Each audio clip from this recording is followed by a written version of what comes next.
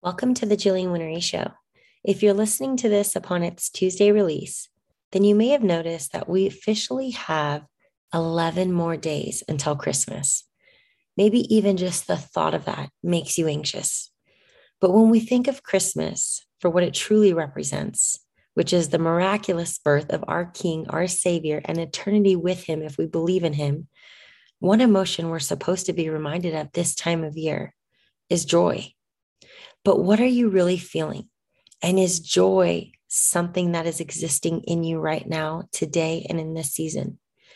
Because if I'm being honest, I think for most of us, our level of joy just in the regular day to day, it's up and down. And right now, you might be feeling like joy is running on empty and stress has taken a front seat.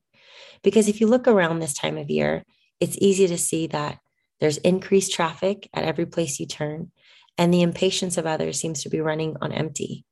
Even maybe with yourself, you see inflation creeping up while the gift list is just getting longer, and you might begin to feel the financial strains increasing. Media outlets screaming stories of fear, social media clamming for your attention, while you're just desiring to please your family and make this holiday season special. And yet, if you look at your calendar, you might begin to feel the anxiousness really creep in as you see every day filled with stuff to do, things to get, places to go, and things to attend to. And it's very likely that you feel joy couldn't be further from your reality right now, because truthfully, you're simply just trying to get through another December and another Christmas. But when did we agree to this social narrative of exchanging the joy from our Lord and the significance of what this holiday actually represents for a burden from the enemy? Because if we're not careful, we're going to quickly buy into the world's view of this holiday, which has the enemy written all over it. Christmas will feel more like a burden than a gift to us as believers. I was on social media the other day, and I saw this illustration of a woman holding a list that said the most wonderful time of year, but wonderful was actually scratched out, and below it was written stressful. So it actually read the most stressful time of year. It doesn't take a genius to figure out that if our stress is up, well, our joy is down. And I can't help but see how the enemy has tried to take this holiday away from us, away from Jesus, away from God, away from us as believers, and replace it with everything that isn't joy. The enemy is trying so hard to get our eyes so far away from God and what this holiday represents, because he knows this time of year we're to be looking towards the miraculous miracle of God, the promises, the hope, everything that God has for us. So instead, we're looking to things like overwhelm, fear, stress, busyness, the hustle and bustle of it all. And you know what? If I'm being honest, the devil's plan, well, he's likely winning for most people and over their lives and over what they're feeling this time of year. He's got so many of us busy doing, busy shopping, spending in the crowds, attending all the things, worried about the next elf on the shelf idea and the Pinterest worthy holiday, what outfit they'll wear, how their family's going to be dressed alike, the perfect PJ set. And instead of looking up and leaning into God and the joy of Him, we're looking down at our phones and feeling all the down emotions that are being brought on by the enemy that is worn out, tired, annoyed, stressed, overwhelmed, anxious, depressed, in lack, in shame, in guilt, and feeling those traumas come triggering up this time of year. And for many people, this time of year, they always get sick. And it's no surprise that if we're operating in this demeanor, we're going to have this feeling arise within us, that tension, and mixed with the emotional eating and the foods that are loaded with sugar and cause inflammation. It's no wonder that we get sick this time of year. So as we walk through these 11 days leading us into Christmas, I want you to really take an internal check and ask yourself, what am I really feeling this time of year right now? Is it joy? And if not, why? What narrative have I bought into this season? Because if joy isn't there, we really need to take a moment to pause. So as we go forward, I really want to take the rest of this episode and almost take it as a coaching session. There's going to be some questions I'm going to ask you. So whether you just want to kind of go through this and do a mental check, or you want to pause it and get a pen and paper, whatever is going to serve you. But I want to remind you that we need to start to slow down. We need to start address the feelings of what we're feeling right now, those emotions. And if it's not joy, then we're doing something wrong, because the joy of the Lord is what this holiday is really about. It's Jesus and the joy that he gives us, the joy to the world, right? A savior is born. And so as we go forward, my first question is, how are you defining joy? What is joy for you this time of year? What does it look like? What does it feel like? How are you defining joy? Go ahead and write it out or just think about it. What brings you joy this time of year? And when I went to define it, of course, I looked to Google, and the definition, if you just type in joy, what is joy online, you're going to get the feeling of great pleasure or happiness. And then I looked up the Webster's definition, and I thought this was really interesting.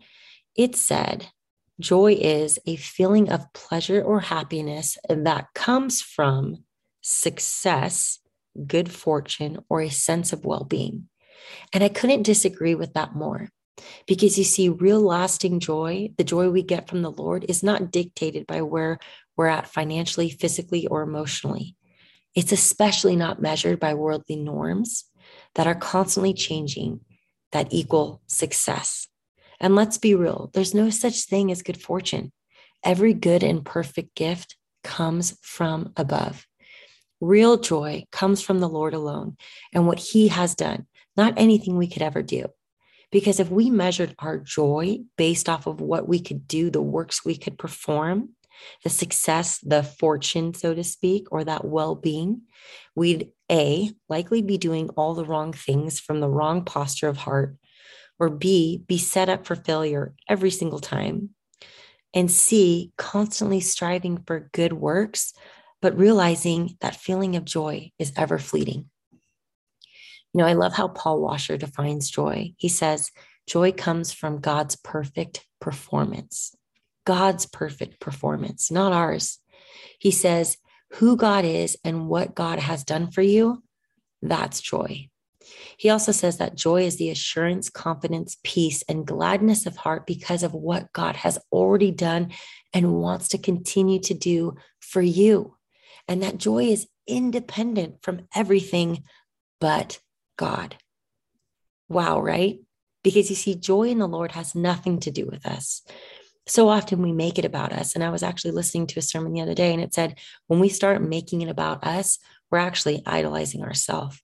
But joy is idolizing God and what he has done for us, because it has everything to do with God and nothing to do with us or our situations or our works. It's not determined by what's going on, not on your social media feed. It has no direct correlation to the number in your bank account. It's not measured by your emotions or your physical condition, how you're celebrating Christmas this year, or what you're feeling in this very moment. Joy is realizing the fullness of who God is, what he has done for you, and what he wants to continue to do. That God has never once failed, and he is perfect, and he loves you. This Christmas, I want you to realize the joy that comes from the Lord. It's free, and it's available to you right now. You know, we're just barely beginning to scratch off the finite surface of what joy in the Lord really means, because truly it can only be felt by getting closer to him. You know, I hope that takes the pressure off of you, knowing that it's not based on something you can do, something you can earn, that it's not based off of any type of performance, what's under the tree this year, or how your holiday pans out. Joy comes from God's perfect performance alone. In Psalm 16:11, it says, in your presence is fullness of joy. In God's presence is a fullness of joy. If we were to replace joy with any one of those definitions that we mentioned, it would say something like this. In God's presence is a fullness of God's perfect performance. Or in God's presence is a fullness of assurance, confidence, peace, gladness of heart because of what God has already done and wants to continue to do for you. Now, does that not start to give you a fullness of joy? But that would also imply that away from God's presence is an absence of joy, which brings me to my next question. How much time have you had in the presence of God lately? And are you experiencing that kind of fullness of joy? Because it's oftentimes, I feel like the time spent, if we're busy and we're being distracted, we're not experiencing that fullness of joy, right? Because most of the time, our time spent right now is apart from God. It's trying to get through this holiday. It's just trying to mark off the boxes, the checks, the things that we need to get done, the gift giving. And a lot of those things, yes, can come from a great place in your heart. And I'm not trying to bring any shame or guilt or anything like that of how much time have you spent with God? I'm not, that's not my intention. I hope you know my heart in this, because I understand that every season that we go through looks very different. But I want to remind you that the fullness of joy comes from being in God's presence. That's what the word says. It says, in my presence is a fullness of joy. So if we're not experiencing that, we need to realize, hey, what can I do to get into his presence? We need to change directions. And I know, because I've been there. I've been there where I've tried to make it about what I can do. How can I get that joy back? What can I do to feel good? Is it more running? Is it more putting in the good food? Is it getting that rest? And I'm doing all those ABC worldly things that maybe aren't bad, but where's God in it? The question to increase any sort of thought here of this joy is, what are we doing to get into his presence? Because it's vital, especially this time of year. I feel like when things start to get busy, when time starts to ramp up, when we feel like we're just going, we start to think, what can I do later? And God tends to be a later thing, but God is the thing right now. This is the reason for the season. The verse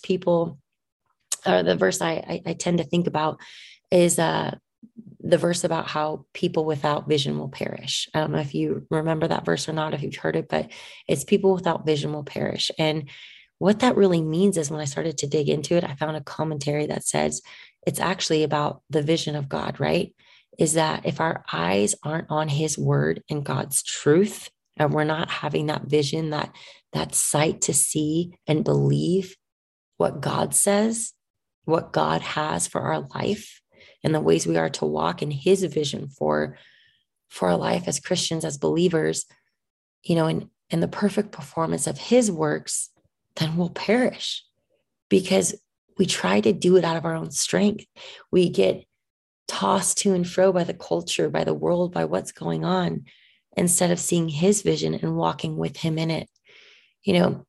When we begin to put our joy and our own vision on things that we can do, our joy is gone. We're not superhuman. I hate to break it to you. So friend, do whatever you can in this season right now, today, before these 11 days pass, to get into the presence of God daily. No matter how small it looks, if it's just a verse, if it's a prayer, if it's getting actually into the very words of the Bible and just allowing that time to pass, even if it's 10 minutes, getting up a little bit before your kids, whatever it is, to get into the presence of God daily so you can experience that fullness of joy that the Bible promises us. Last week we spoke about speaking scripture, right? Speaking God's word out loud and getting into the word daily. And Dami brought it home for us. And we were reminded of Matthew 4:4 that says, man cannot live off of bread alone, but of every word that comes out of the mouth of God.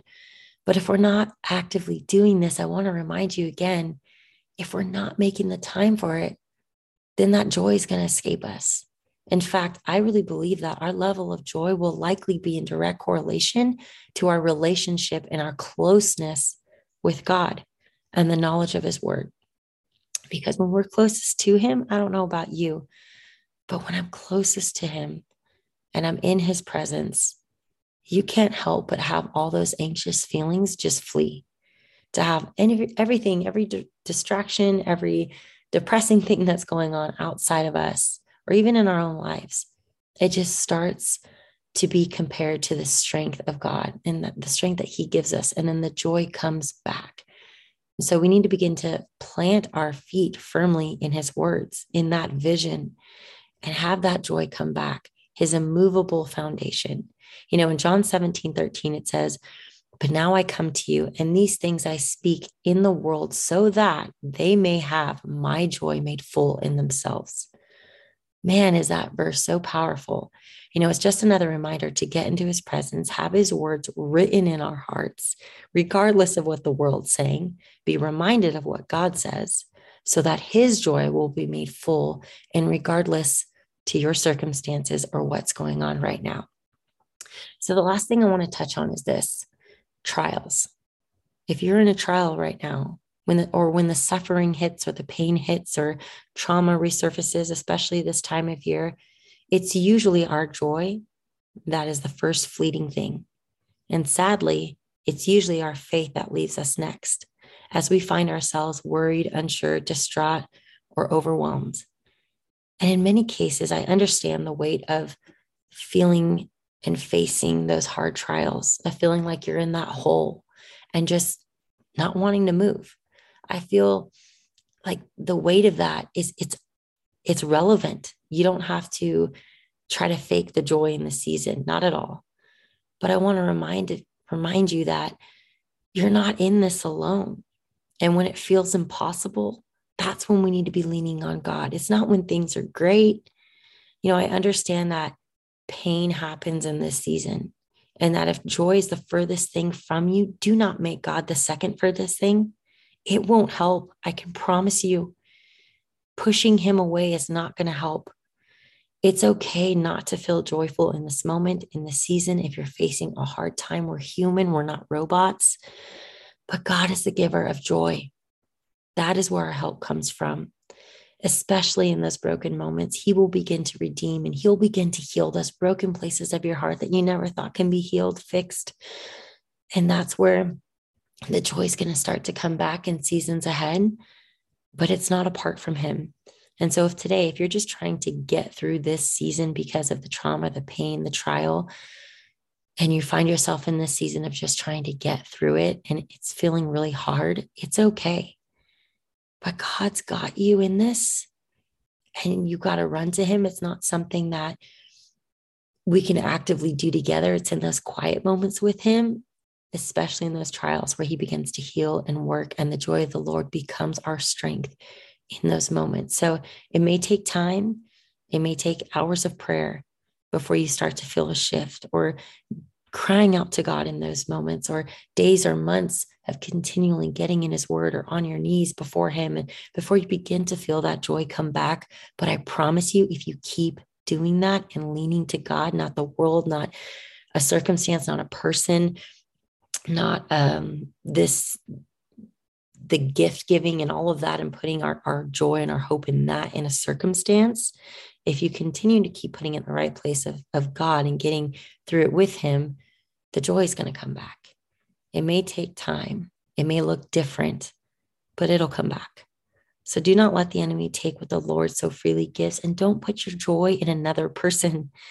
It's not dictated on your spouse. It's not dictated on your kids. It's not dictated on your status, on if you're married or single, or if you got Christmas cards this year, or what your life looks like right now. It's on God and his perfect performance. In James 1:2-4, it says, "Consider it pure joy, my brothers and sisters, whenever you face trials of many kinds, because you know that the testing of your faith produces perseverance. Let perseverance finish its work so that you may be mature and complete, not lacking anything." So it's okay to face those trials. Consider it pure joy, because you know that God's still doing a work within you. So as we close, my final question to you is this: where have you been placing your joy? And is it working? Are you getting lasting joy, or is it fleeting? Because if it's not coming from God and God alone, when the trial hits, because it will, whether it's finances, relationships, family, health, you name it, you're going to be tossed to and fro, just like the Bible says. Our anchor, our help is God. So we've got T minus 11 days until Christmas. Or if you're listening to this at a later date, the clock's ticking on our life.